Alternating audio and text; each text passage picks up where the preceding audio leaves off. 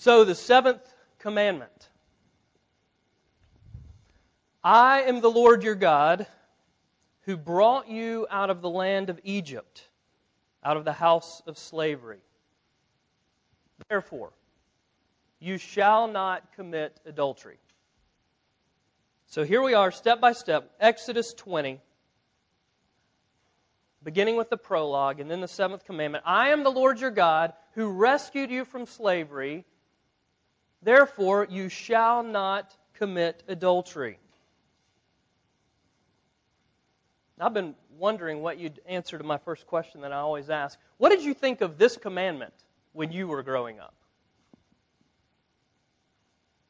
Maybe I'll get Candy Cleary's answer again from, I think, a week or two ago.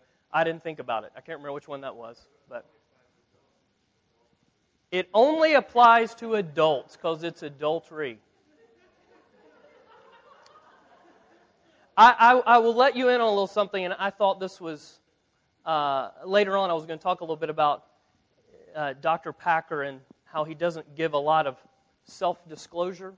He often refers to it as the old evangelical striptease. So Dr. Packer, if you ever hear this, I have it written down. You quoted that in seminary. But he did say when he first came across this command as a kid, he said, you shall not commit adultery. That must mean I should not behave like adults.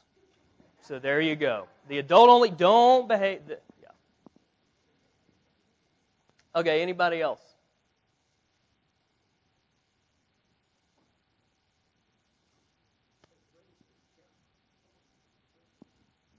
Now, were you thinking this as a kid, though? Oh. A lot of divorces over this issue. His father practiced law, and so he thought, this gets a lot of Christians in trouble. Yeah. Any other thoughts on this command when you were a kid?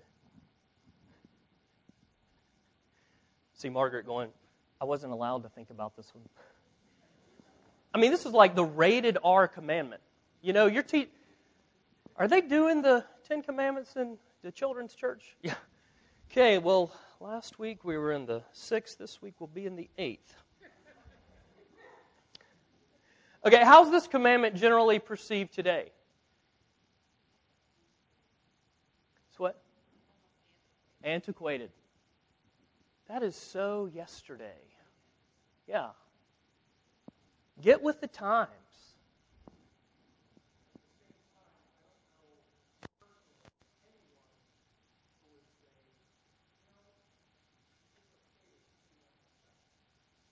Okay.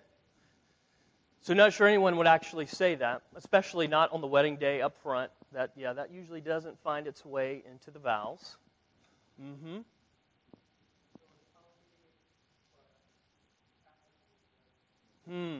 So there's a tension in it. On the one hand, outdated. On the other hand, people seeming to think there is something good about it. Okay. Other thoughts about how this commandment is viewed today? Isn't that like most sin, Hazel? It's okay as long as you don't get caught. Yeah. Yeah, that is a lot of the way it's looked at. Mm-hmm. You should not commit adultery unless there's a good reason. Hmm.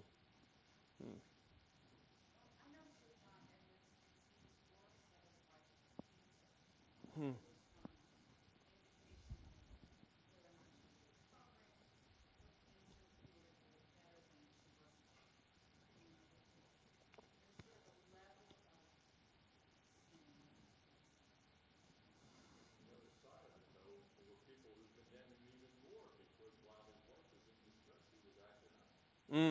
So there's a tension even that we're seeing within the larger culture, within the political sphere, responding to Senator Edwards and the affair there. Yeah.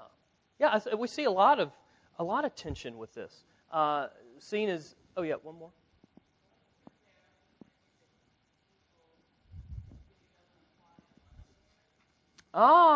Okay.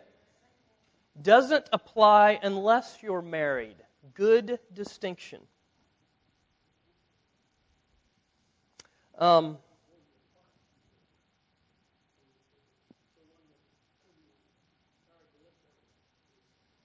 so as long as it's with someone who's not married.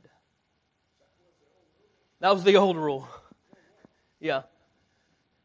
Well, I was thinking, today when we think about sex in the wider culture, it's often viewed as a coming-of-age ritual. Getting back to that's just old, that's archaic. Why would we even want to consider something like this? That is from the Old Testament. As I was working through this text and thinking about it this week, I was reminded of a song by George Michael, another Brit like Dr. Packer, though I don't think they ran in the same circles. But being in high school in the 1980s, I remember one of the lyrics from a George Michael song, "Sex is natural, sex is good. Not everybody does it, but everybody should." So there's an interesting commentary. Okay, there is more to say. Yeah.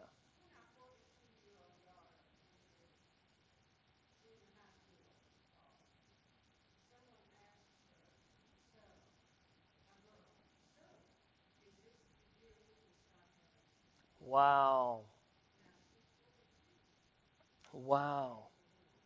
So when one of your daughters entered junior high, one of her friends said, "Is this the year for us? The year we can start?" Yeah. That's an interesting thing. I don't watch a lot of television now, but I remember some of the shows that I would watch would, especially in the 80s and the 90s, and I'm sure they still do, would wrestle with that, a little bit with that. Maybe not wrestle, that's not the right word, but they would start trying to talk, "Oh, you're too young." Then you get a conversation between parent and child. So when is okay? When's the right time? Well, you need to be in love. You need to at least be an adult. You need to... Well, okay, let me give you a few more thoughts to consider. I want to take us back again as we think about a commandment like this, and one in which there's a lot of judgment that is cast from this. We see that when politicians hit the front page, and especially a lot of the reactions we have in our own hearts, if not also the way we express that. So I want to remind us again all of the whole of the commandments, but then as we approach each commandment, we should also remember the prologue. "I am the Lord your God who brought you out of slavery." Good news before good instruction. Gospel and law together. "I am your God, you are my people. I have an everlasting covenant with you." You know this covenant through faith in Jesus Christ. And despite your struggles, your stumbling, Jesus says, "I am your covenant keeper. I will remake you. I am remaking you. One day you will know the fullness of this." We are being made into love God, love neighbor type people. "You shall not commit adultery." Okay, Brandon and I were talking about this, and it's like, welcome Sunday morning. It's now time for the sex talk with your pastors.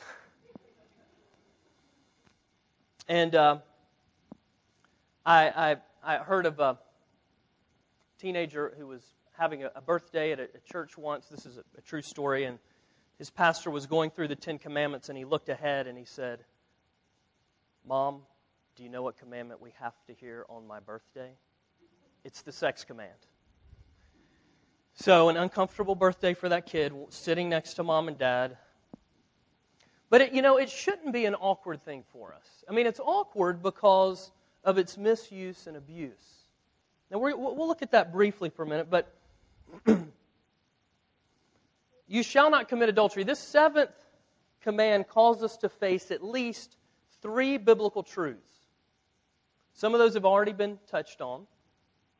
First, sex is for marriage and marriage only. Second, marriage must be seen as a relation of lifelong fidelity between a man and a woman.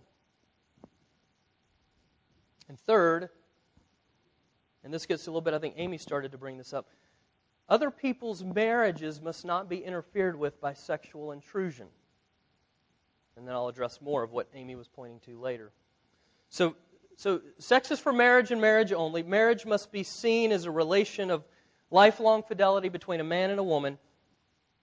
And other people's marriages must not be interfered with by sexual intrusion.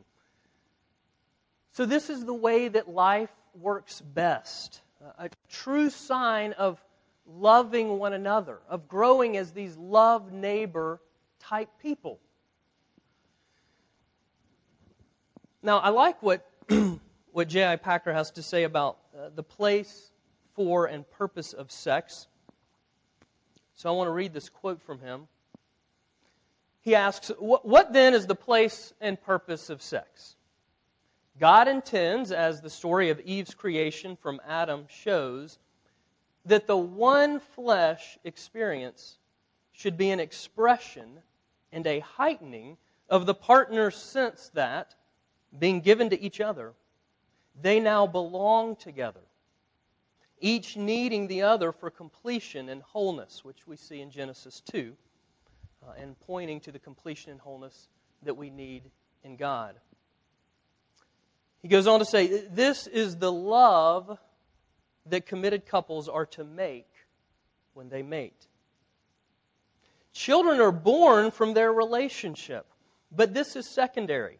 What is basic is the enriching of the couple's relationship itself through their repeated knowing of each other as persons who belong to each other exclusively and without reserve. So the place for sex is the place of lifelong mutual fidelity, marriage, where sexual experience grows richer as the couple experiences more and more of each other's loving faithfulness in the total relationship. Where sexual experience grows richer as the couple experiences more and more of each other's loving faithfulness in the total relationship. Now, having spent some time with Dr. Packer in seminary, as I mentioned already, he doesn't often offer a lot of self-disclosure. But one of his best friends, a fellow seminary professor, Jim Houston, who's about the same age, does offer a bit more self-disclosure. And I had the privilege of meeting with Dr. Houston while Heather and I lived in Vancouver about once every month or so, just for spiritual direction and care and my own growth in my faith journey. And also from time to time, Dr. Houston would meet with Heather and me together. And one day I remember he was just casting vision for the beauty of marriage. He's been married for over 50 years. And he was just encouraging us with what God was doing in us and through us and what He would continue to do and how it would continue to blossom. And I was really getting excited seeing seeing the example of it in his marriage. And then he began to talk about sex within the context of his marriage. And he said, Camper and Heather, Rita and I are in our 80s, and I know that Hollywood says something entirely different. But let me tell you, we are reaping the benefits, harvesting fruit that has been seed that has been sown through our faithfulness to one another as we have walked with God's faithfulness to us year after year after year. If you make it 50 years, I look forward to hearing about it in heaven from you. And that was a real gift to Heather and me, to hear from the Houstons in their 80s, being willing to share that, and knowing him enough that I could see a love relationship that was founded in the love relationship God had for them and that they had for God. As I saw them grow as love God, love neighbor people.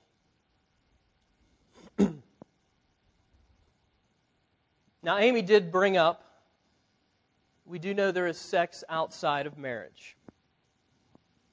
And sex outside of marriage cannot fulfill God's ideal. And the reason for this is that it lacks the context of pledged fidelity. It lacks that covenant-keeping relationship.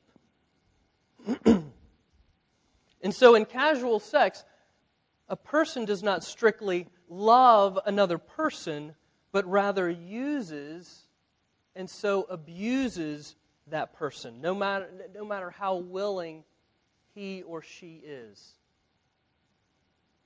Now, there may be a moment of delight or moments of ecstasy, but the larger context, as testimony will tell, and as the political example you gave will tell, more destruction than delight, more devastation, more pain.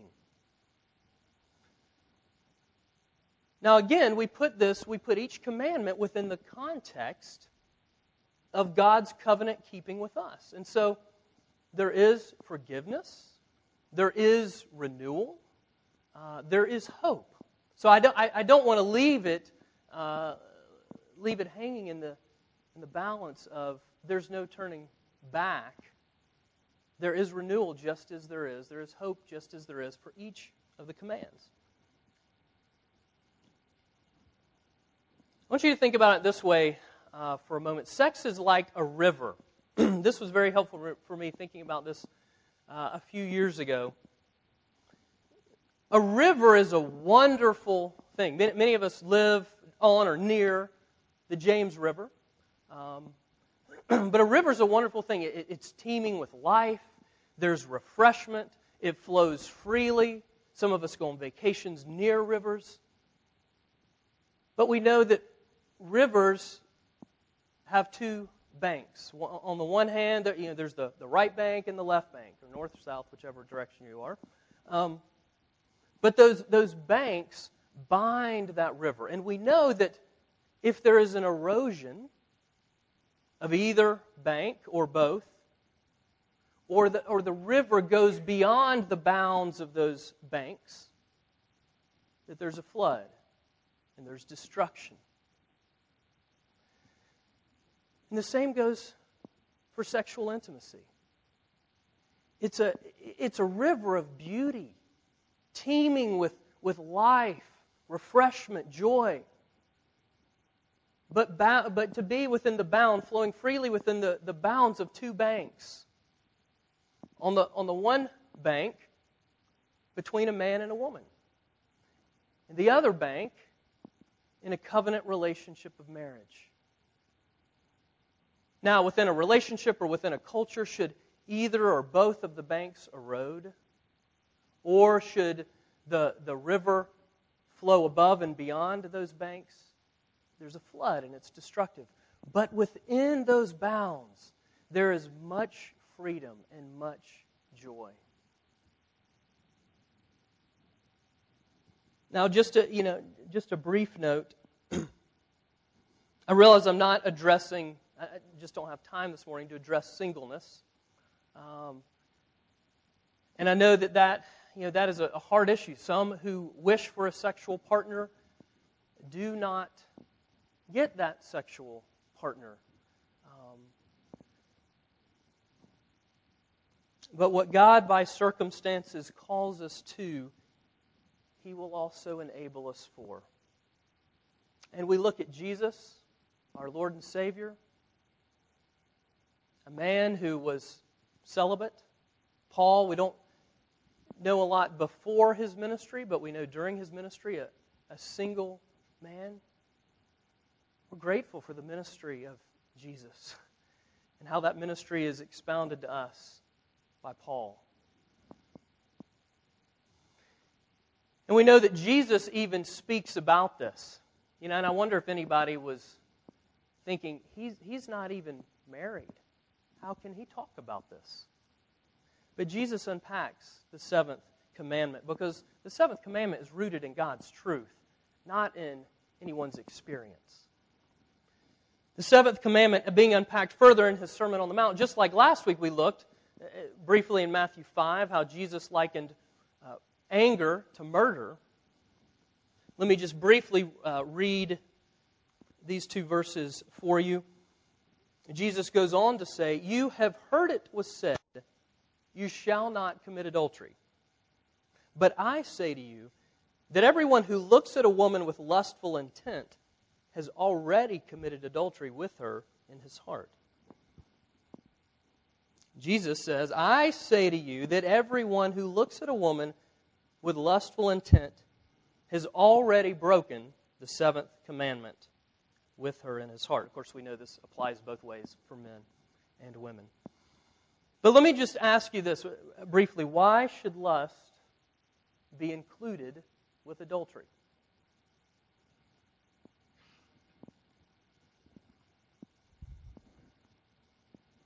Jesus said the same thing about a lot of the commandments. It's what's in your heart Mm. that is, in fact, the act. It's about a heart change. Yeah.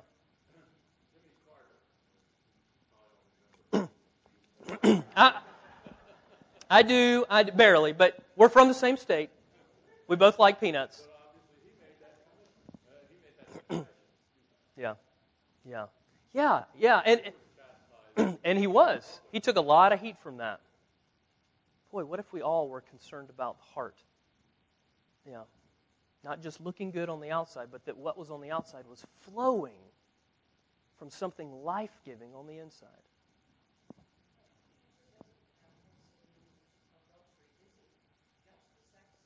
Yes. Right. It's not just a sex act. That's a good point. Exactly. Yeah, so Jesus challenges when we like to go through the commandments and try to check it off. He brings it home, pushes it further into the heart.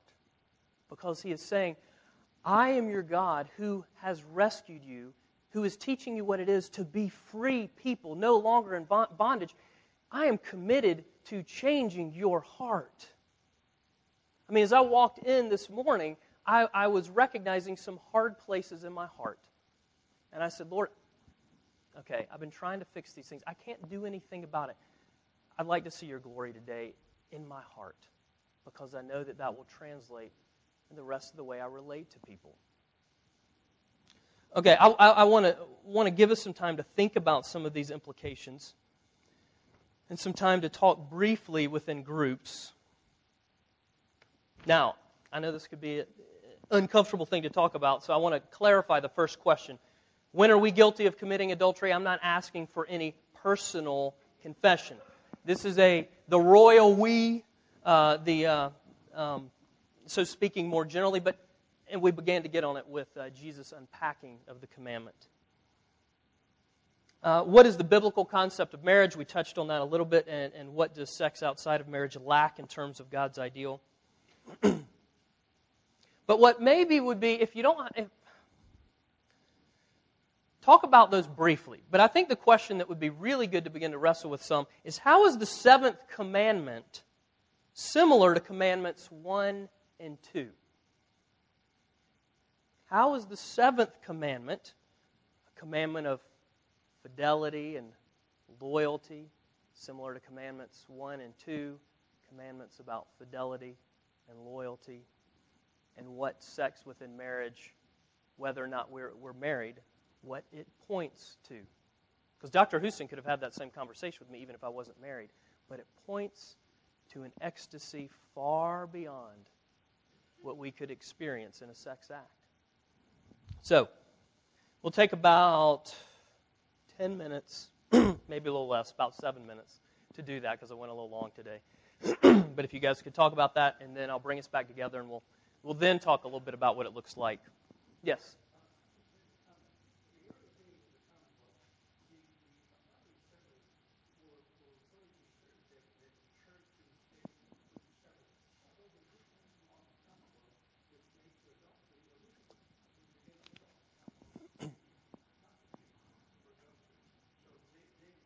Hmm. Hmm. Yeah, when states recognize there are good laws within God's laws. Yeah.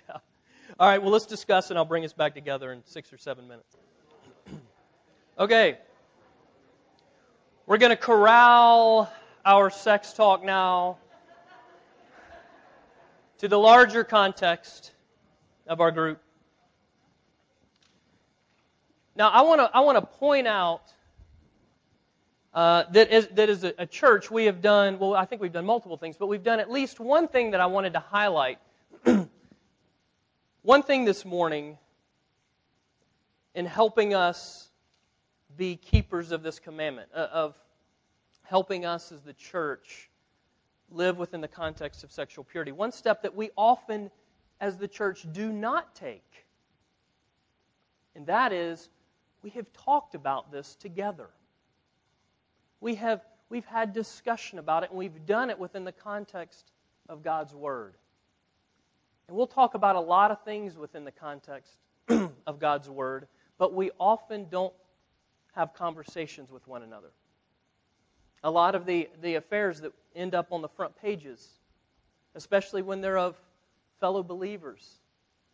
Can you imagine what would have happened if it was a safe enough place within their home group, or within their home, or with a friend to be able to say, I'm really struggling right now, and this is how I'm struggling. Would you hold me accountable? Would you pray for me? Would you ask me about this? Because I love my spouse, but there's a struggle going on in my heart. And would you help point me to Jesus? Because right now, I'm having a hard time. I need somebody to help me, to walk with me, to remind me of the gospel, because I need to see my heart changed. Okay, this is supposed to be the time we talk together. Sorry, preacher starts preaching. And I do want to ask the question about Grace Covenant. But does anybody? I'm hoping some of you got to talk about the Seventh Commandment and its relation to the First and Second Commandment. Because we don't have time to talk about it a lot, is there a book in the Bible you could go to read more about that? What? Hosea. First few chapters of Hosea, great place to go. If you haven't read it before, you're going to start reading it and going, what? What? You're going to read it again and go back, but it's amazing to see what God is communicating to us through that. So what would we as a church look like if we more fully embraced this command? Fewer requests for counseling. Okay. We've talked about some of the things already, but what would it look like? Genuine? Would we talk about these things more? If I asked you to. Okay, I'm asking you to. I think that's one thing that would mark our church. And it would become less of the taboo. It would be a place where we'd be able to care for each other. Again, the body of Christ needs Christ within the body. I mean, this is a family relationship that God is doing a transforming work in us as a people and us as individuals. So yeah. Anything else? What might our response be when we see something on the headlines as opposed to maybe what it sometimes is? Compassion. Now, it doesn't mean we would not be angry about the sin. I wonder if we might also, though, pray for the person. Because gossip isn't just gossip when I'm talking to Greg about Nelson because I know both of them, but how do I talk about other people that I don't personally know? And am I expressing the love of Christ in that? So it's acceptance within the context of not approval. But we can, okay, that's another topic. We confuse acceptance and approval. We often see them as synonyms, and I think God makes it clear they're not. Okay.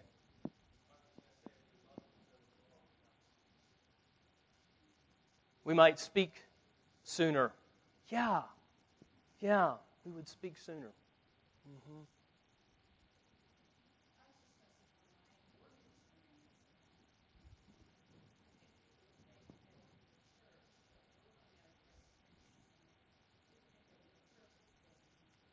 Mm. Yeah.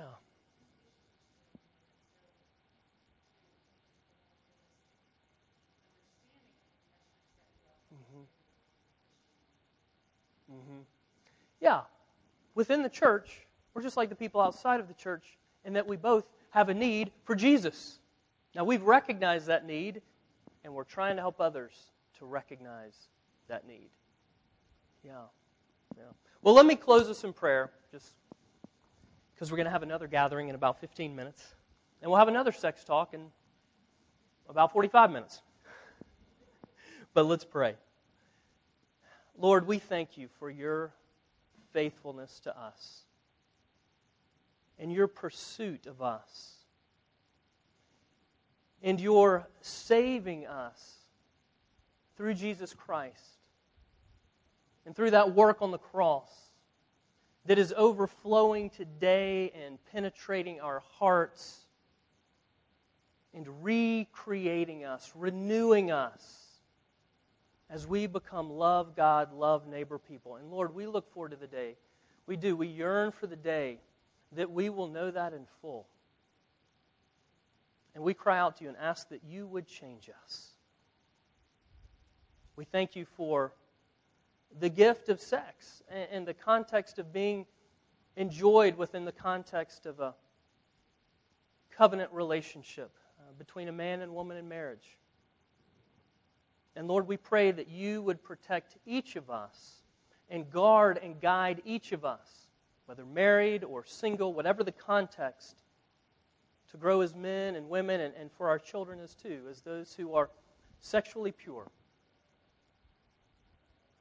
And also those who grow more and more as people who worship you and you alone. In Jesus' name we pray. Amen. So go in peace.